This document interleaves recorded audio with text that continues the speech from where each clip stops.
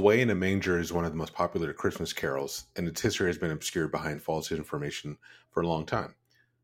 Our story begins in the post Civil War era, and Ace Collins writes in 1887, American hymn writer James Murray entitled the tune to Away in a Manger as Luther's Cradle Hymn.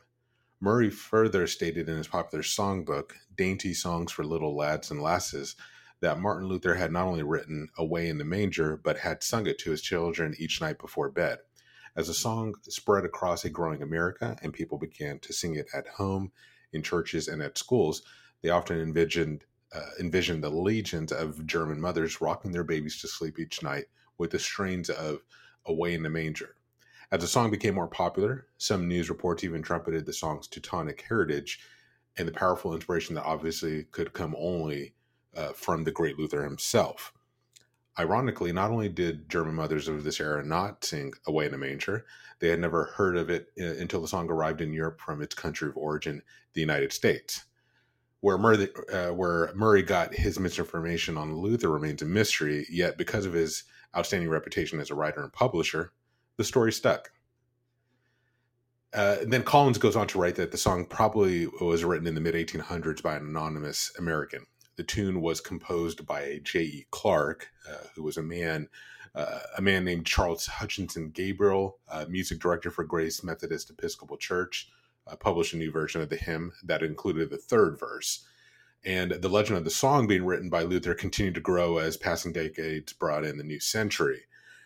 Going back to Collins' book, in 1945, as Americans again battled Germany in a world war, American writer Richard S. Hill sorted through the now 7-year-old mystery concerning the carol's origin. He determined that James Murray himself probably wrote the music long coupled with Away in a Manger. Yet, as Murray always took credit when he composed the song, it is doubtful that he would have deflected the credit to Martin Luther.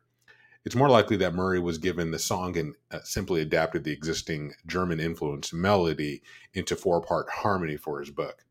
It also seems likely that Murray received the story of Martin Luther writing the piece from the person who originally gave him the song. So, although we may never know who wrote the song, we can still find inspiration in the story of the song itself.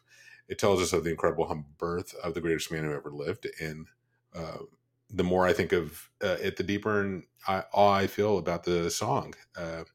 The song for children also reminds me of Jesus' words teaching that to such belong the kingdom of heaven. We must learn to become like children in order to commune with God. So with that, enjoy this rendition of Away in a Manger.